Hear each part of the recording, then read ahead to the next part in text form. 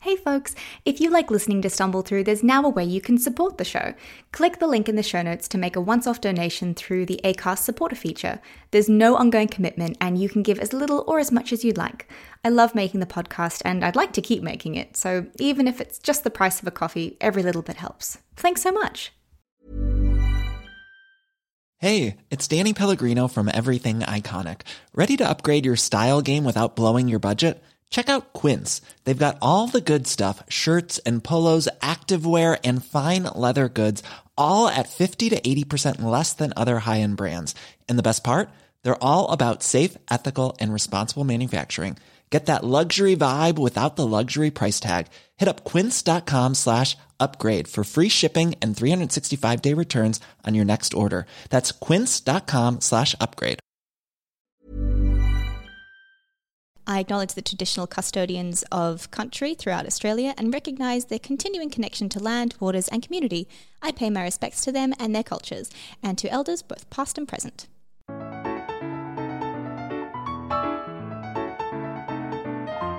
How do you find the time when you can't find pause or confirmation what your face is gonna open some doors? You do what you gotta do to stumble through. Hello folks and welcome to Stumble Through, the podcast for young Australian adults trying to figure shit out. I'm your host, Paula Arujo. I'm a writer, theatre creator and marketer. I am a short, round-faced white woman and I've got this really cool t-shirt on. We're actually recording this episode, so I don't know if you'll be able to see it, but it's got embroidered in red stitching and it says She Blooms. And I got it from this amazing local creator called Charlie Burrows, usually known as the Oh My Girl. It's a great shirt and I wanted to tell you about it. And this week we are talking about fostering connections through vulnerability with Dylan Conway. Hey Dylan. Hey Paula, how are you? I am a little bit sleepy, but we will get there and hopefully my brain won't stall at too many intervals. I don't think we'll have a problem. Could you introduce yourself to the lovely listeners? So I'm Dylan Conway. I'm the founder and owner of Brothers and Books. For my full-time job, I'm an infantry captain in the Australian Army. And for my visual representation today, I'm wearing a Brothers and Books shirt, silly sandals, and I am a tall 27-year-old Caucasian male.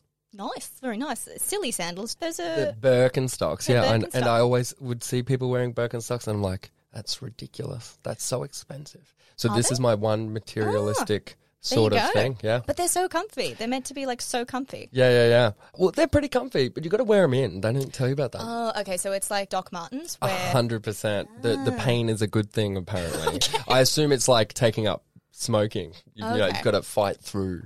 Right. You've got to fight through that initial bit. Except with Birkenstocks, you hopefully don't get cancer. Exactly right, but who knows the damage that has been done to my bloody soles of my feet?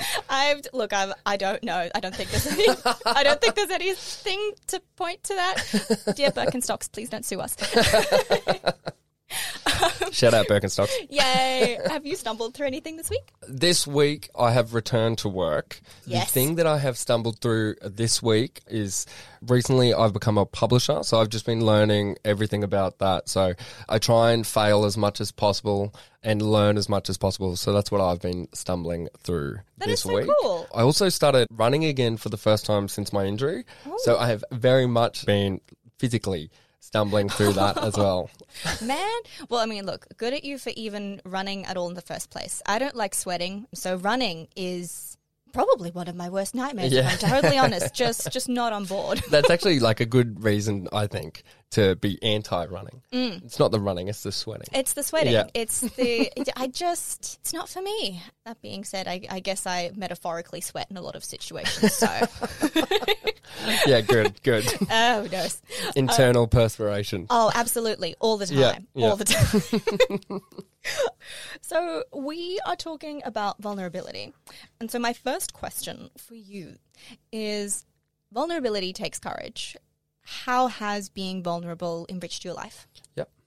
So reading this question before I come in today, it's a very good question. And I think my thoughts of an answer should shape the rest of my answers. And there's a book title by Friedrich Nietzsche, which is Beyond Good and Evil. And just the book title itself talks about, well, you can extrapolate it and see what it's saying is there's good and there's bad, but what's beyond that? So to answer this question, I'd like to talk about the positive sides of vulnerability as well as the negative sides of vulnerability. And I'll start with the negative side so we can move through to the positive sides at the end. Sounds good. So the negative sides of vulnerability and different definitions of vulnerability would simply just be being honest, being open with your emotions, etc.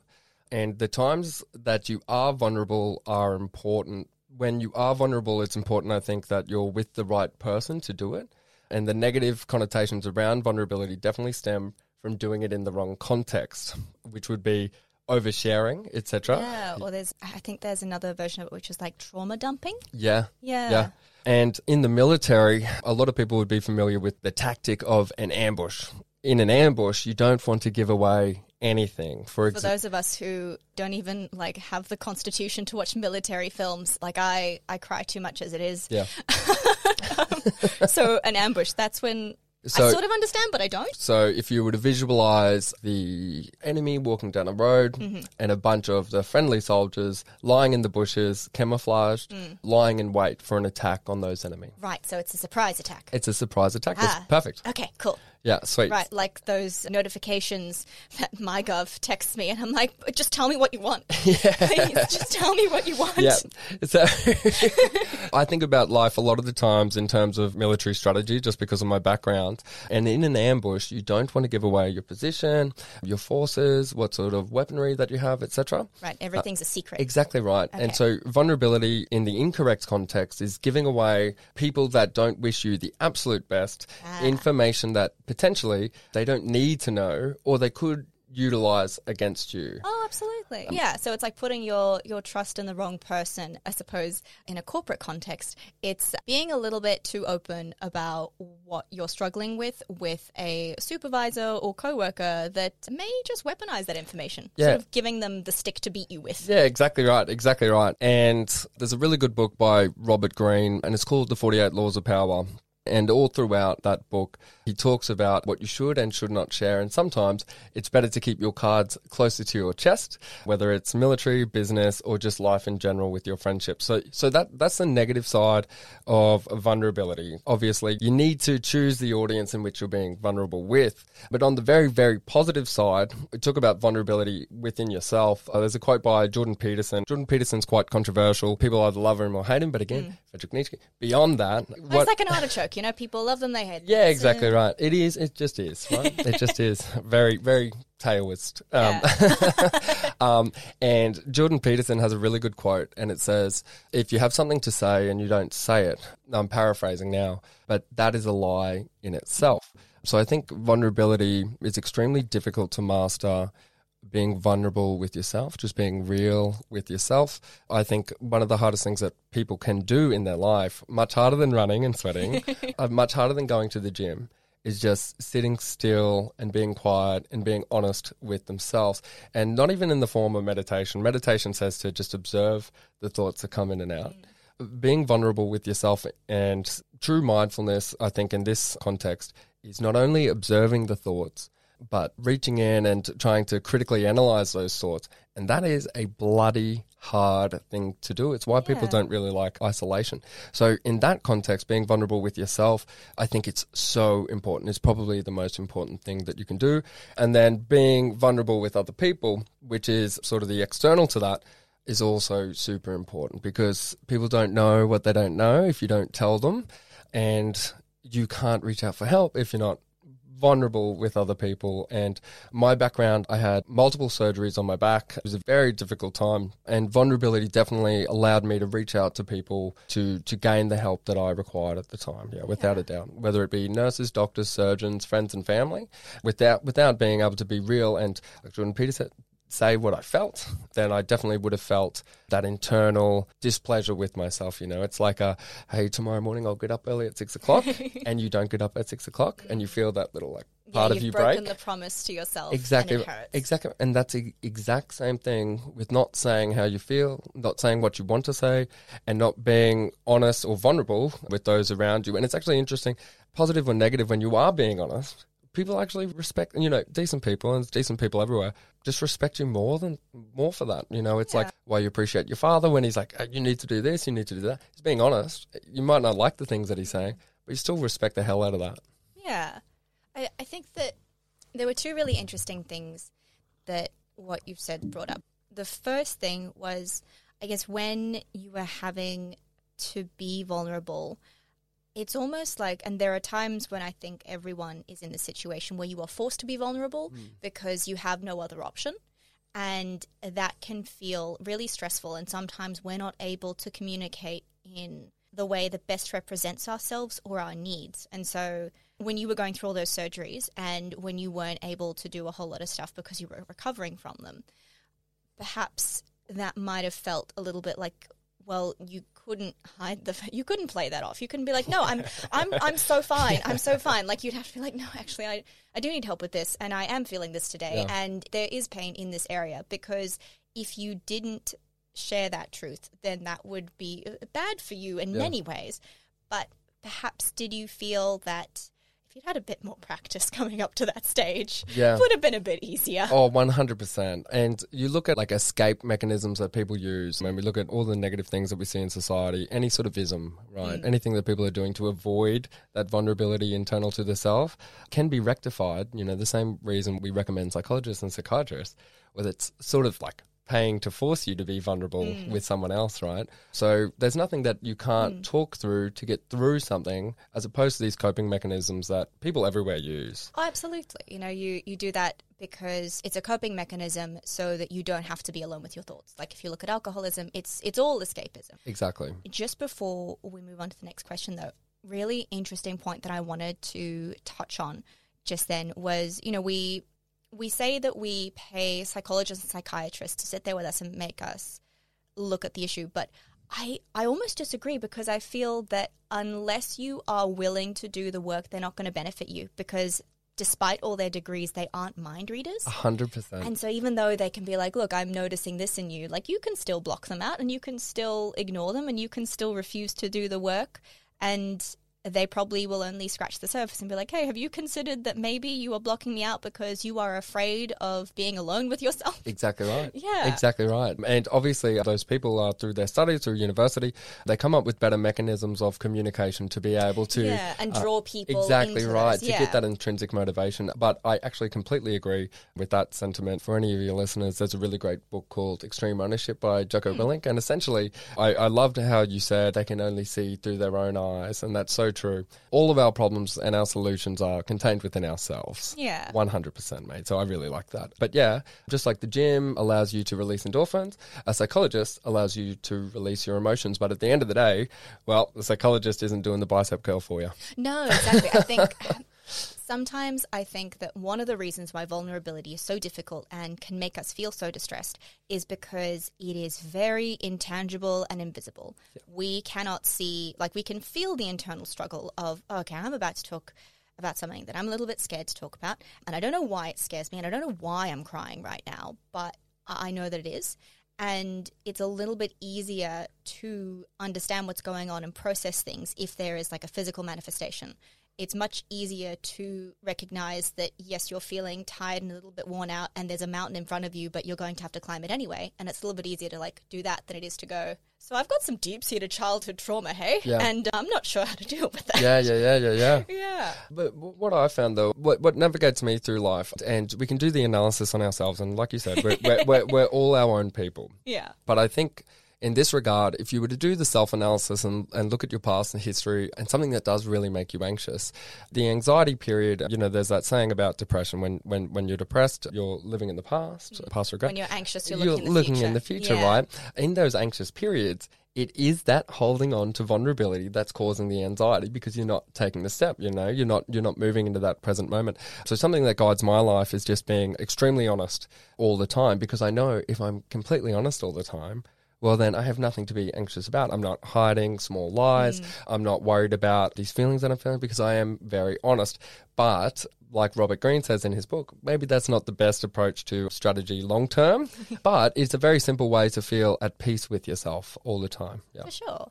And I mean, you've already displayed just how much not only reading has enriched your life, but how being vulnerable has allowed you to become enriched as a person in the way that you view and interact with yourself as well as the world and people around you. Like being able to be honest and be able to have the courage to face that and wield that honesty. Yeah. And if you look at let's say, sexual relationships, then 9 times out of 10 conflict, and this is a made up statistic, not 90% of statistics are made up, but, the conflict often arises from dishonesty. And that's a very good case study to look at the importance of vulnerability, because if you're not saying what you mean, again, I point to Jordan Peterson, these small things add up. And he tells a story about how there's a 70-year-old man, he's been married for 50 years to his wife, and since they were 20, she's been bringing him out his food on a small plate. And he hasn't said anything about it for his whole life, but he dislikes the small plate. He wants a large plate. And finally, when he's 70 years old, she brings out the small plate. And whether this story is true or not, and he smashes the plate and he says, "I've always hated this plate." Oh, no. And so this man has lived his life without. Well, if you just told me, I can get you a bigger plate. Exactly we have right. one. And that's where the power of truth and vulnerability stems from. It's very hard to have people around you in your life that are important to you, that are not acting in your best interest, if you try your best to be completely transparent. And if you are being completely transparent and the other person is listening, well, then you're giving them the solution to make you be who you are. And if they're doing that back, well, there's a really good harmony of truth and communication. And again, I'm talking about psychologists or counselors. I think that's what most relationship therapists would advise to do. Just be completely honest with one another. For sure. And then at least, even if you don't know what solution to offer, at least you both have aligned yourselves on the same team against the problem. 100%. And the vulnerability in that sense, if you were to be opposed to it, the walls that come up, well, people can self-diagnose themselves when they're single to say, "Oh, I can't let anybody in, I can't let anybody in." Well, that's a really big negative side of not being vulnerable. If you can't let anybody in, then you're unable to find the solution, right? Unable to remove the obstacle. I learned so much. And how many books did you just talk about? Yeah. I love this. Yeah. I'm going to have to get a counter, one of those cheeky things. I'll try my best to keep the book recommendations down to a minimum. But don't worry about it. It's great. I love books. So I guess next question I have for you is, what do you do to foster connections with people through vulnerability?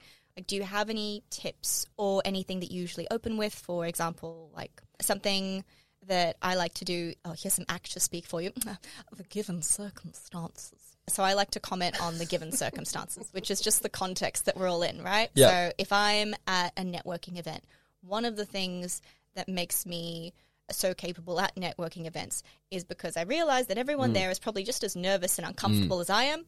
And so they're just waiting for someone to come up to them and go, "God, it's a bit awkward here, isn't it?" Yeah. So that's a really great question. So like all good things, I'll start internal to myself and mimic something similar to what you said, which is that human beings are way, way more similar than we give ourselves credit for. And isn't there only like 1% difference in our DNA structure between us and like a chimpanzee? Probably. Let alone between us? 100%, 100%. And I'm not going to comment on society or anything like that, but you don't need to look far to talk about how the 21st century, the rise in technology, etc., sort of amplifies this fact that we are individuals, unique people, but the most important thing for any society is realizing the communities that we're in and leaning on each other for strength, combining our weaknesses with our strengths, etc. So starting internally in a time that I'm anxious or nervous, whilst needing to be vulnerable, that's 100% what I remember. Like, there's a really good saying, I can't remember where I've heard it. I've been saying it for years. It might be mine. It might not be mine. We'll have to give it a Google. But that is that, and this is what I remember, nobody thinks about other people while they're trying to fall asleep at night. And the reason I find that empowers me to be vulnerable is the fact that people are living their own lives. If I've worn something scandalous or I don't think that I've looked my best during the day, I know that other people aren't falling to sleep at night going, "Oh, that Dylan bloke, why would he wear those sandals to the podcast event?" They're just simply not doing that. No. Everybody's thinking about themselves. It's very hard to escape thinking about themselves. And so you do the self-analysis on yourself, and say you're at a speaking event and there's somebody that speaks before you. While you're listening to them, and say you've got your speech coming up next, other people are hungry, they're waiting for food. Like, it's very hard to listen actively. And it's even harder to listen actively whilst judging a person. Not a lot of people are doing that in the audience. They're thinking about themselves. They're thinking, "Oh, I wish I got the steak." "Oh, my speech is up next." Thinking about themselves all the time. So when you are in those vulnerable circumstances, whether it's like having to introduce people, remember that person's also having to introduce themselves to you. And are you dressing them up and down going, "Oh my goodness, what is she wearing?" Of course you aren't. So of course they aren't back. And that ties back into just remembering that we're all pretty bloody similar. And yeah, even if we think that we aren't, we very much are. I think you're right. It comes from that recognition that we're not that dissimilar. If you're feeling one way, at least one other person is feeling that too. And realistically, you're right. Like, I will sometimes get have you ever had that thing where a thought will come out of nowhere and like hit you across the head? And it's always like a cringy memory. Yep. And it's like, out of nowhere, I'll be stacking the dishwasher and I will think about the way that I responded to a text 5 years ago and how that makes me a bad person now. Yeah. And it's like no one else is thinking about that. Yeah. The person who I texted is not thinking about that. Like, there is a very small possibility. Oh, that's 100%. true. 100%. Yeah. And so you're right, like taking away, having that moment to be self-aware as opposed to self-conscious is one of the ways to stop feeling so nervous about it. Exactly right. And I think why I like the question as well, coming off the back of the first question, we talk about how to be vulnerable with ourselves, how to sit, be quiet with yourself and realize and tease out who you are. When you do that work with yourself, the Mark Manson book that everybody has read with the orange title and it swears. Oh, yeah, and that one, How to Not Give a Fuck? Yeah, That the one? subtle art of not giving a fuck. There you go. It essentially explains that, you know, when you do that work on yourself, you do become less caring about others because you realize that you can only see the world through your eyes. And even if I come here today and Paul's like, oh, that Dylan boy, this or that, well, it doesn't matter because I'm not going to experience what you experienced and it doesn't really affect me. It can't affect me. Yeah. I think that touches on we're getting really philosophical here, but I think that touches on the fact that for a very long time I've believed that a reputation is this separate thing to us in a lot of ways because my name, like I am who I am, but my name has this totally separate life to me. And people will throw it around, they'll say nice things, they'll say bad things about me, but all I can do is control my behavior. That's right. All I can do is control, you know, the way that I look at things, the way that I approach things that I do, things that I say, and, you know, regulate emotions and thinking, you know? But like part of the confidence that comes with being able to be vulnerable and the courage that it requires is knowing that, you know, you have limited power. And even then, you know, you can then go back to, well, maybe I did that, I'll learn from that. And I like myself enough that, or at least I'm building enough confidence in myself that it's not going to rattle me as much. 100%. And you look at the people that you respect the most, like large celebrities or philosophers that you admire, or even like, you know, these days, YouTube personalities. The thing that we are drawn to is the fact that they are so much themselves. They don't care about what other people think. They're operating on that higher frequency. So the more... Because you have to get to that level. Because if you were like the prisoner to everyone else's opinions, you're not going to go anywhere. You're not going to create anything. Exactly right. And the second thing that they do, completely vulnerable. They're honest all the time. That's what allows us to connect with them and feel like, you know, we value their opinions because they're going to tell us exactly how they're feeling or exactly what their opinions are on certain things. They're not trying to, not gaslight's the wrong word, but... trying to politic about it. They're not trying to shape, the opinions on themselves. Exactly right. Politics is an excellent example. I actually had advice from a politician about dealing with vulnerability, and he told me before every public speech, he has at least 6 beers. So... So that's something to keep in mind too if you're that way inclined. Well, I guess it depends how tall he is, right? Because if I had 6 beers before every podcast He's quite short, actually. He's quite short. Oh. You have to give it a crack on the next one. Apologies to the next guest. Oh, man, I don't do beer. I'll just have like 6 gins. Yeah, nice. I have to have a full stomach. But in terms of, so we know that it's about recognizing that people probably aren't going to think about us as much as we think they will. They probably won't care as much as we think they will. So there's not really as many reasons to be too afraid about being vulnerable. I suppose another thing that you mentioned before, which I want to bring back to this discussion before we move on to the next question, is choosing the people that you're vulnerable with. And making sure you choose wisely. On a previous episode of the podcast, I talked to Liz Best, and she mentioned how vulnerability is earned. And I think that that's a really good way to look at when we are vulnerable with people and look at our vulnerability as an honor that we're bestowing on them in a way. Yes. Because we trust them enough, and it's not just like a piece of garbage that you're throwing at them, you know? Yeah, and that makes it more meaningful as well. It's interesting. So, Brothers and Books, obviously, the platform, one of the underlying reasons why I wanted to set it up, and this ties into like who we share vulnerability with, on the page, you can submit your story anonymously if you like. And a lot of people do it publicly, which I think takes great courage to talk about the different stories. And for listeners that don't know what Brothers and Books platform does, it allows people to share their stories of adversity, coupled with a book that gave them advice to allow them to get through it, and then their advice for similar people going through similar issues. But one of the reasons why I set it up, I just wanted people to realize that vulnerability, that piece, all of these different people are going through the same thing. Yeah. And once you know that you're not alone, it does allow you to be like, you know what? I'm going to focus on what's important, which is me. But when it comes to, you're right, earning that piece of vulnerability, exactly right. And you look at like the early stages of a relationship, you know, opening up slowly, and that's everyone's that on their best stage. behavior. Oh, in the first exactly few right, months. exactly it's just right. like, what? No, I have never farted in my life. I don't know what you're talking Yeah, about. 100%. And I don't know what that noise was. And I know you don't have a dog, but I think I saw one run out of the room. I love it. Hello, folks. I'm just popping in to let you know that Stumble Through is now hosted on Acast. It's really exciting, and it means that you're going to be hearing some ads on Stumble Through from now on.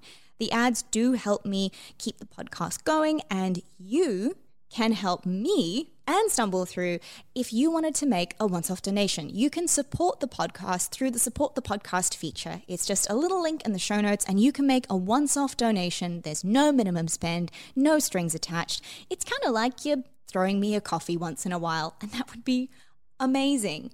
So if you want to support Stumble Through, click on the Support the Podcast link in the show notes.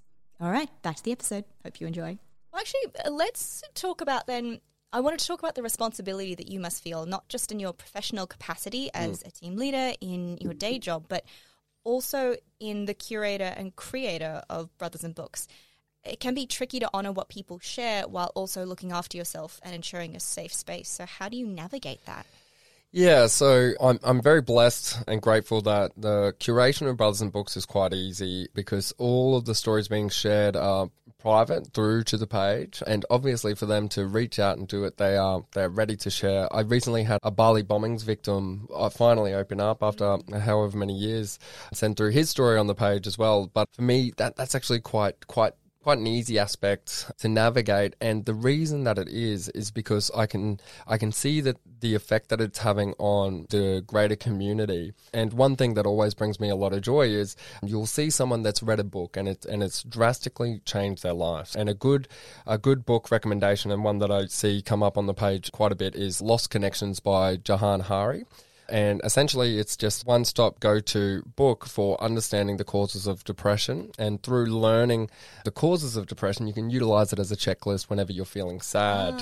Okay. Right? And you can, like, if you are in a depressive episode, you can go through and go, okay, could it be this thing? Could it be this thing? 100%. As opposed to, like, sometimes when you're in, like, the absolute pits of despair dealing with a mental health issue, then it feels like, have you ever gone swimming in the dark? Yes. But like no lights anywhere, and there's just nothing, and it's just dark water, and sounds seem to be louder and closer, and everything is terrifying, and you don't know like up from down at a certain point. Oh, yeah. Yeah. Oh, yeah. It's just terrifying. So to be able to have that checklist where you can go, okay, I have a life raft here. Yeah. I can check this off and go, is it this thing? No. Is it this thing? No. Is it that thing? Maybe. Yeah, and that's why it's quite easy for me, because when a book like that comes in and someone's, gone to the effort of sharing their story and recommending this book, and then they can see other people literally reading the book because of them, I sort of sit over it. It's the community that does everything. It's sort of like, for lack of better words, like peer-to-peer sort of advice sharing, which leads to other people gaining the knowledge. And we talk about, when everything's scary and dark, there's a really great saying, and it's used by the Australian Special Forces Parachuting Regiment, right? So these guys, when they're at the parachute school, they have to jump out of a plane. Now, if you think about... and people do that for fun sometimes, and I don't understand them. And similar to the example where you're in water and everything's dark, well, you visualize being in a plane and you're about to jump out a door and you've got no training at all, right? It's obviously obscenely, unfathomably scary, horrifying. But their saying is, and their motto, can't remember the Latin, is knowledge dispels fear. So you learn yep. learn about the parachute first, learn about the plane, learn about the altitude, learn about how to fall, learn about how to pull the rope, and it suddenly dissipates. The fear that you have dissipates. So knowledge dispels fear. When people read books because of that, and the people that are recommending them can see other people learning the checklist, reducing that fear and anxiety about whatever they're going through, that's powerful stuff. And you know, you think about good deeds, just sharing your story, it's powerful, powerful stuff. Human civilization. If you've read the book *Sapiens* by Yuval Noah, I got it from my dad, but he hasn't given it to me yet. it was probably because he's bloody kept it. It's a great book. Oh, it sits on his bedside table. Every time I visit, I'm like, you done with that yet? My turn?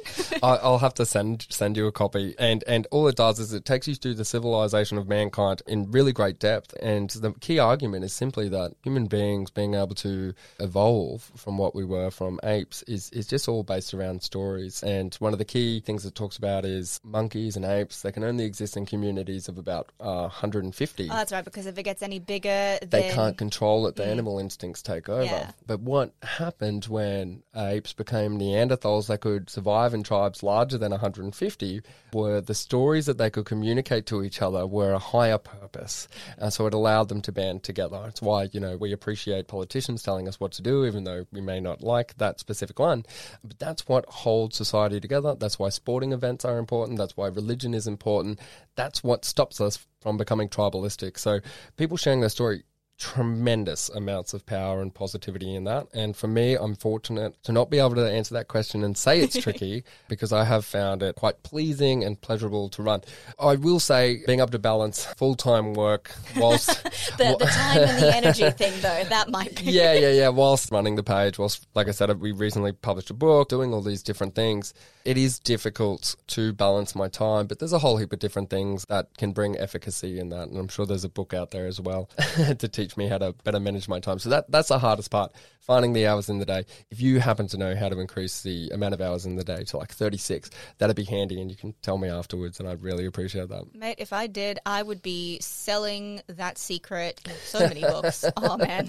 But that's the beauty of it, right? There's a great saying, the best time to plant a tree was yesterday. Yeah. The second best time is today. So finding time to do all these things, again, it brings me a lot of pleasure because I know, well, this is my vulnerability, this is my truth, this is what I want to be doing with my time, so I find time for it. It's like when a university degree's last safe moment and you get it done. Yep. So, yeah, I'm constantly just getting it done. It's really like inspiring but comforting at the same time. Sometimes I listen to, you know, inspiring speakers talk and I just feel wholly intimidated and unqualified. But I listen to you speak, I'm like, oh yeah, we can do the things. Yeah. The thing is possible. People are great.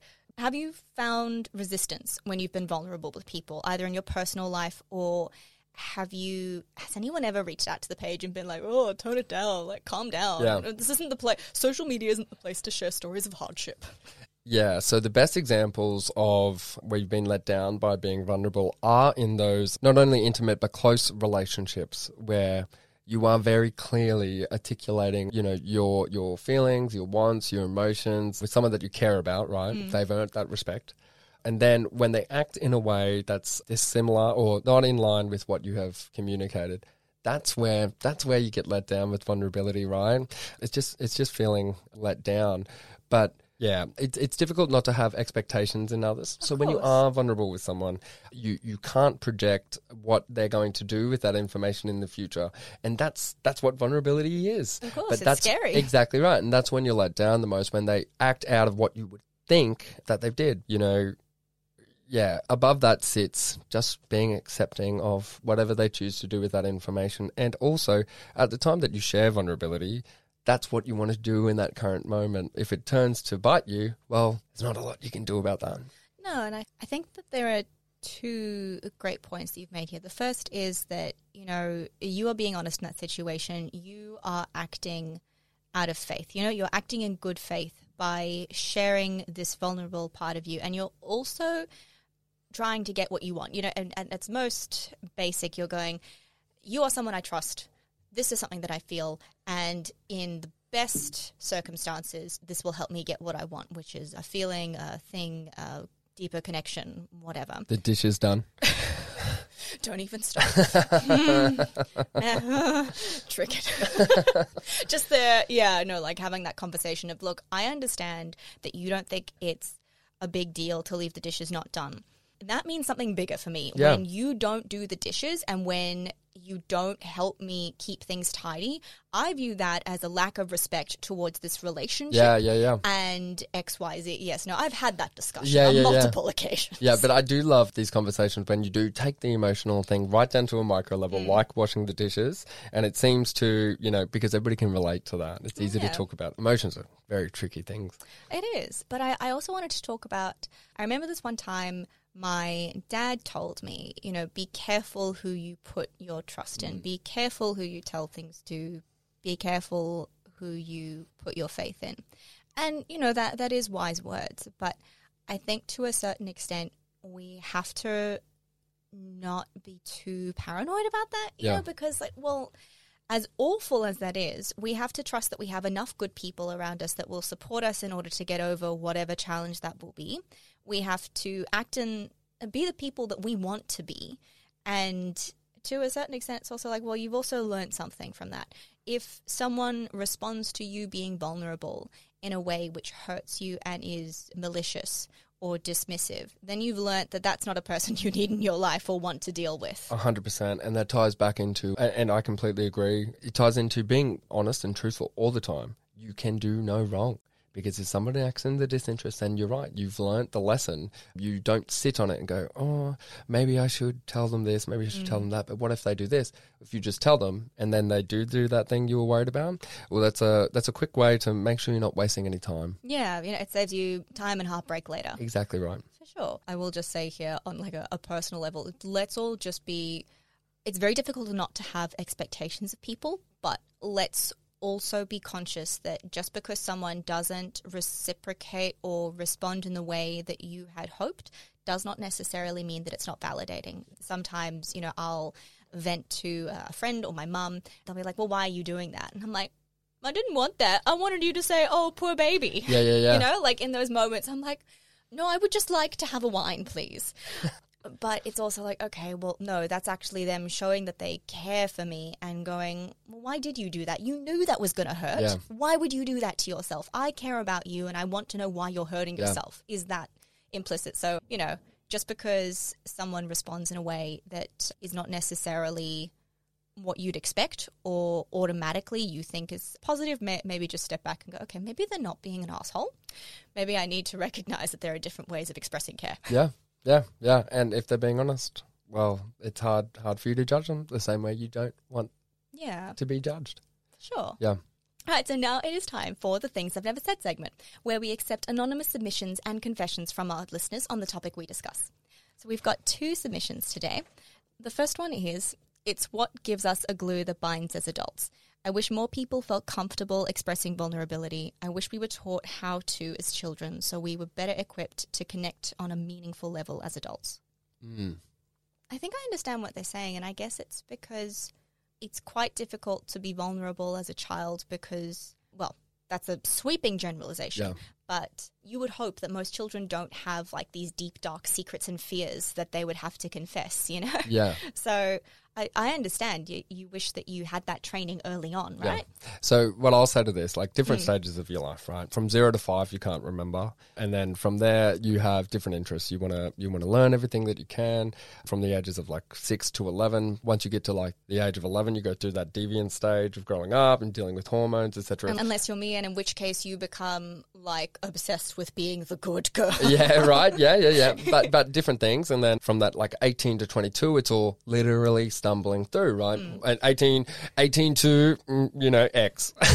18 until you're 6 feet under. Yeah, exactly right. So, you've got different things that you're focusing on those different times, but you can lead a horse to water, right? And you can't make it drink. Teaching someone to be vulnerable is very difficult. What you experience in childhood is often the reasons why you do have the blockades up of the vulnerability. The brain's extremely malleable between those ages, 2 to 4. And I think, isn't it key developmental years is between, I'm pretty sure it's 1 to 5. Yeah. You're a baby and then you are a toddler. So 1 or 2 to 5, those are your key developmental stages. That's where some deep-seated core beliefs come from. Yeah, and that's Freudian psychology, right? It looks at what childhood trauma. Isn't it also neurological and biological, because that's the time in the brain where your brain is growing and developing more synapses and what's the thing? So the synapses is where they meet, right? And then you've got neural pathways. That one. Yes. That's like the largest period of growth. And of course it would be, because that's when you're learning to walk, learning to talk, learning another language sometimes. Learning that crying brings you someone to look after you, right? Learning how to self-soothe. That's right. So I think because of that period in your life, it's not something contextually that you are willing and wanting real, again, sweeping statements to develop the skill for. And I think later on in life, learning the vulnerability piece and being able to communicate, well, that's an important stepping stone throughout, your apprenticeship life, your early 20s to 30s, to figure out who you are and who you can trust and who your friends are, etc. But like I said, you can lead a horse to water and you might not be able to make it drink. And I know, like even yourself being a volunteer for mental health education in schools, etc., a lot of the time that there'll be people that are reached without a doubt. We may not be able to cater to the majority of people. So if we were trying to, I remember Healthy Harold telling me to eat, apples. That was the giraffe. The right? giraffe, That's right? a very Australian thing. It's a very Australian thing.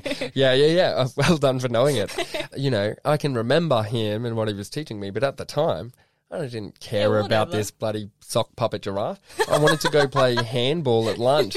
So, these things that we think in hindsight, like, oh, that would have been really, really valuable to know. Vulnerability definitely would have been, but whether we pick it up or not, who knows, I wish they taught me more about finances in school, etc. Right? But I think the question is really good, because right now, we can teach ourselves about vulnerability. When we find that it is important in our life, we can do something about it. And like I said, you can lead the horse to water, but it's when we're truly thirsty that we need to learn, that we learn the biggest lessons. So we can't foresee everything that's going to happen in life. We can't learn the skills that we wish that we had in the past, but we can do it today. You're right.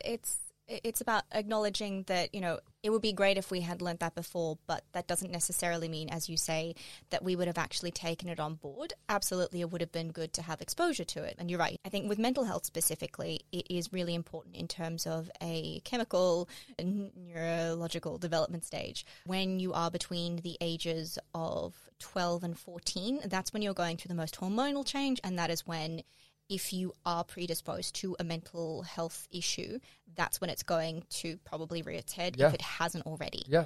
And so that is a key area. And so giving people those skills. However, you're right. If when the student is ready, the teacher appears. Until you need to know it, until you actually want to know it, are you actually going to take that information on board? And because we were probably predisposed to a lot of education about vulnerability, about friendships, about economics, about all of these really important things, it's whether we remember, whether it's stuck. Yeah. We learn a lot about relationships as children. A lot. Most children's books that we read are all about friendships, are all about sharing. We are well equipped to not only gain access to learn the things that we want to learn, but as children as well, the education system. There's a few people that are on the fence about it, but overall, it's pretty bloody good. You're right. Things just change. Values shift, needs shift. But I really understand where this person's coming from. Yeah. We need to be able to learn how to communicate in a way that isn't just surface level connection, and actually not be friends of convenience, but actually have real friends. Yeah. Well, being a young man, I had a lot of friends of convenience, I think. Didn't we all? In school, you had to be friends with them because you spent however many ridiculous hours a week with them. It was either be friends or be miserable. Yeah, and the best way that we learn vulnerability, and maybe I'm incorrect, maybe there's a slide package or a lecture that we can get and we can be better. I know Brene Brown. Oh my gosh, yes. Yeah. Yes. So there's a book. Yeah, so Brene Brown talks about it, but if we think about what vulnerability is and where we can learn the most lesson, it's through social interaction. And through school, that's what we're doing all the time. So we're always learning. We're always picking up. And while we may not know specific definitions or... You're consciously aware of it. We are subconsciously prone to learning through it, right? That's why, you only date a certain sort of person that goes wrong multiple times until you learn the lesson. Yeah, and you're like, oh, right, I'm attracted to someone who I need. This is hypothetical. I'm not. I'm attracted to someone that I need to fix because that makes me feel needed and capable. Exactly right. And people can tell you, hey, Paula, you're doing the same thing again, you're doing the same thing again. Can't make the horse drink. You're going to learn your own lessons. But I do agree with the person that asked the question. It'd be great if you were to learn more communication, vulnerability skills. Yeah, definitely. More learning, the better. For sure. Absolutely. Yeah. Read more books. Yes. Read more books. Go to therapy. Yay. All right. And then our final submission for today is, I see a small portion of people on my socials that project their daily, even hourly happenings. They reflect their reactions, their emotions, and their opinions very frequently. This can be trivial matters like meals of the day, living and lifestyle, or sometimes their emotional doubts and worries. On initial viewing of these profiles, you think, man, just tone it back a bit. But when you think about each individual, you begin to realize that these high frequencies may be a call for social connection. Something that, ironically, social media doesn't provide. As it goes, Great question. Yeah, as it forgoes the quality of interactions for the sheer mass of them.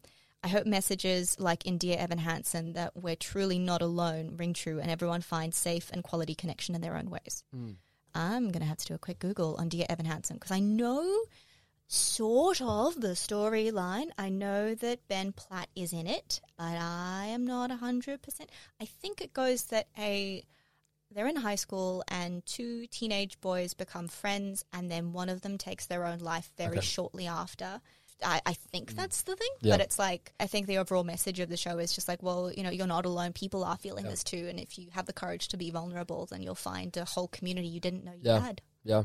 To relate to the question, I think like a good example would be shortly after a breakup or something, someone posts something to try and get a reaction, right? So, you know, maybe there's people out there that are posting these things to try and get a reaction, like they alluded to, maybe searching for that social connection as well. And if they are on social media all the time, then obviously, you know, life's about balance and the pie chart, you know, you try and get it as even as possible. But if they are on social media a lot, then maybe they're forgoing actual socialization in real life. But I like the use of the word connection, and I can't recommend Lost Connections enough. The checklist itself talks about a lack of meaningful connection at work, so a lack of purpose at work, a lack of connection with being outdoors, etc., etc. So highly likely they are looking for that social connection piece. You know, it's why people are on dating apps, etc.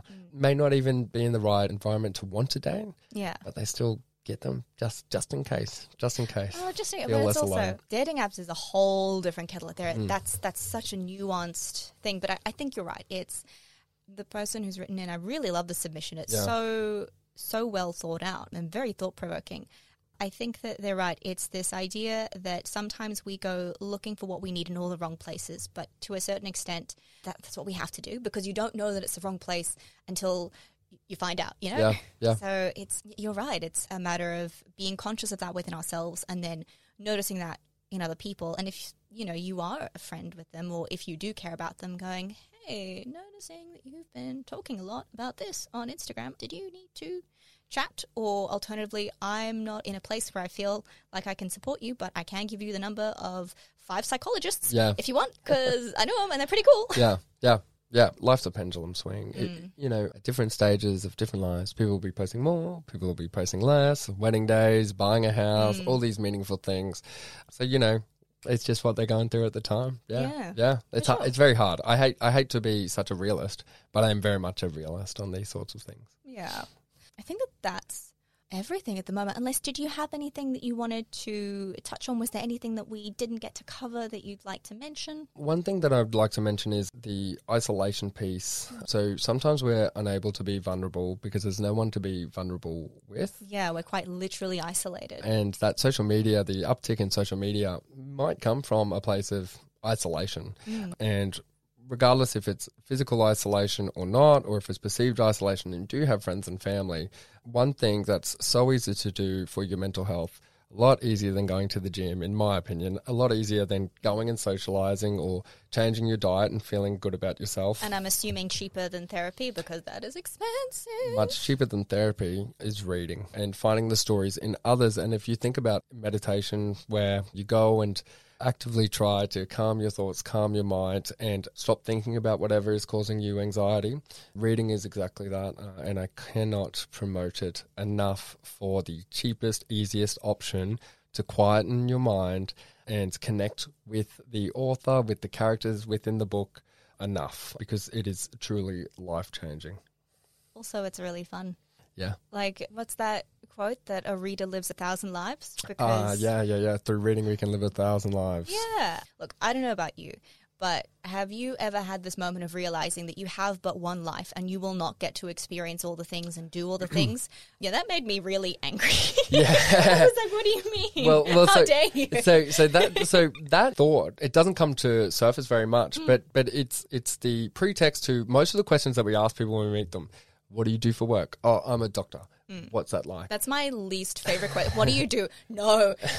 Okay, that is the dreaded question. No one likes that question. Yeah. But everybody's trying to see what it's like through other people's eyes, and reading's such an excellent medium to do that. Yeah. And one thing that I'll just say, talk about living 1,000 lives. The beauty about reading is, for a lot of young people, and hopefully your audience can connect with this, they actually don't know what they want to do in life, or they're concerned about the future. They haven't found themselves.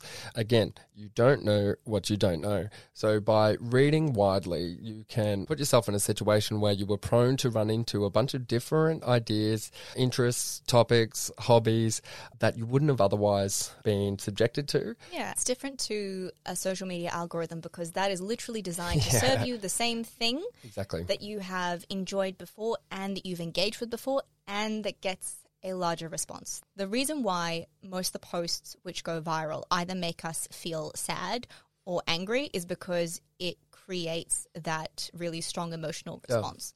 Whereas with reading, you get a much more nuanced approach, I think. And sure, if you read a lot of the same kinds of books, for example, if you really like fantasy and you read Lord of the Rings, Harry Potter, you're in that kind of world.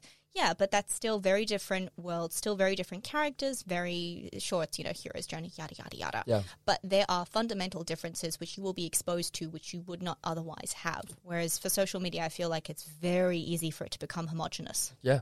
And to tie, a couple of the things that we spoke about being individual responsibility for life, talking about wishing that we had the education of vulnerability as a young kid. Well, take the responsibility to find the education that you want to have for yourself in this current moment. And reading does just that. And if you're concerned that maybe you're not interesting enough, well, read a lot of books and you'll suddenly be the most interesting person in the room, especially in the days of Facebook or Instagram, etc. Yeah, for sure. I think reading's great. I've really enjoyed it all the time, so I don't really have much to add to that. Well, thank you so much for coming on the podcast, Dylan. I've got 2 final questions for you. The first one is, what would you do if you knew 10,000 people would do the same? I think you know the answer to this. Is it read a book? You're dead right. It's read a book. So I'm very glad. So Brothers and Books last year, so we did a national fundraiser, the Readathon.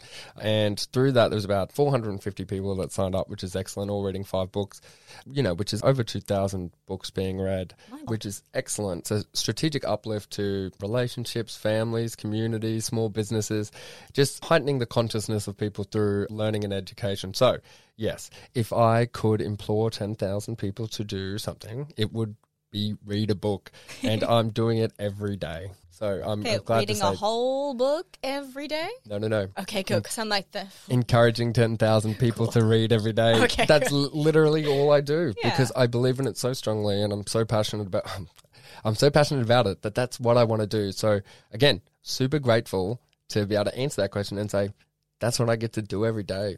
Yeah.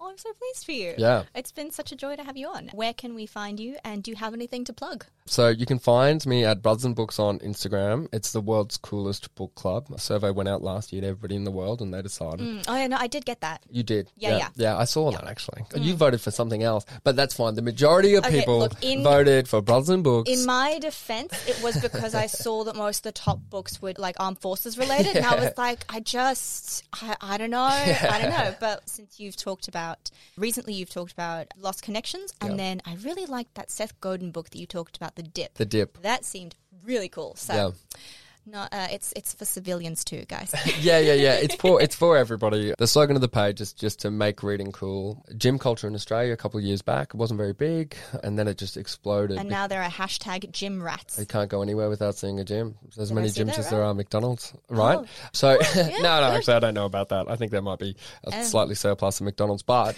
all it is about reading books. And I don't care what books people are reading. Just read books. And the final thing that I'll say about Brothers and Books and about why you should read, I promise it's short, is that reading books allows you to concentrate and get into a state of flow and focus that triggers your long-term memory. It's why that you can remember what you read in high school, but you can't remember the Instagram reel video that you watched last night, right? It's because it stays with you. So there is a chance that reading a book will tremendously impact your life for not only a short time after reading it, but for the rest of your life as well. You can remember the details of a book sometimes better than what you can remember the details of your own wedding day.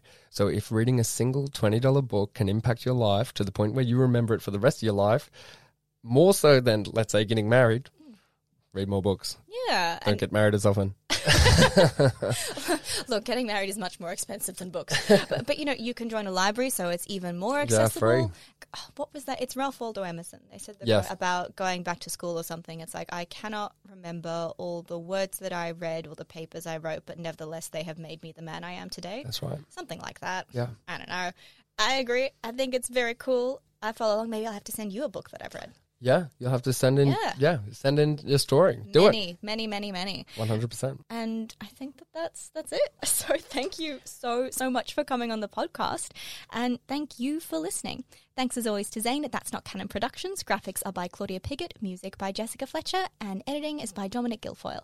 If you stumbled upon us, don't forget to rate and review the podcast. It helps other people find us, and it makes me personally really happy. You can find us on Instagram at StumbleThroughPod, and we do pep talks on stories every Sunday. Until next time, do your best and take care of each other. Chat soon. Bye.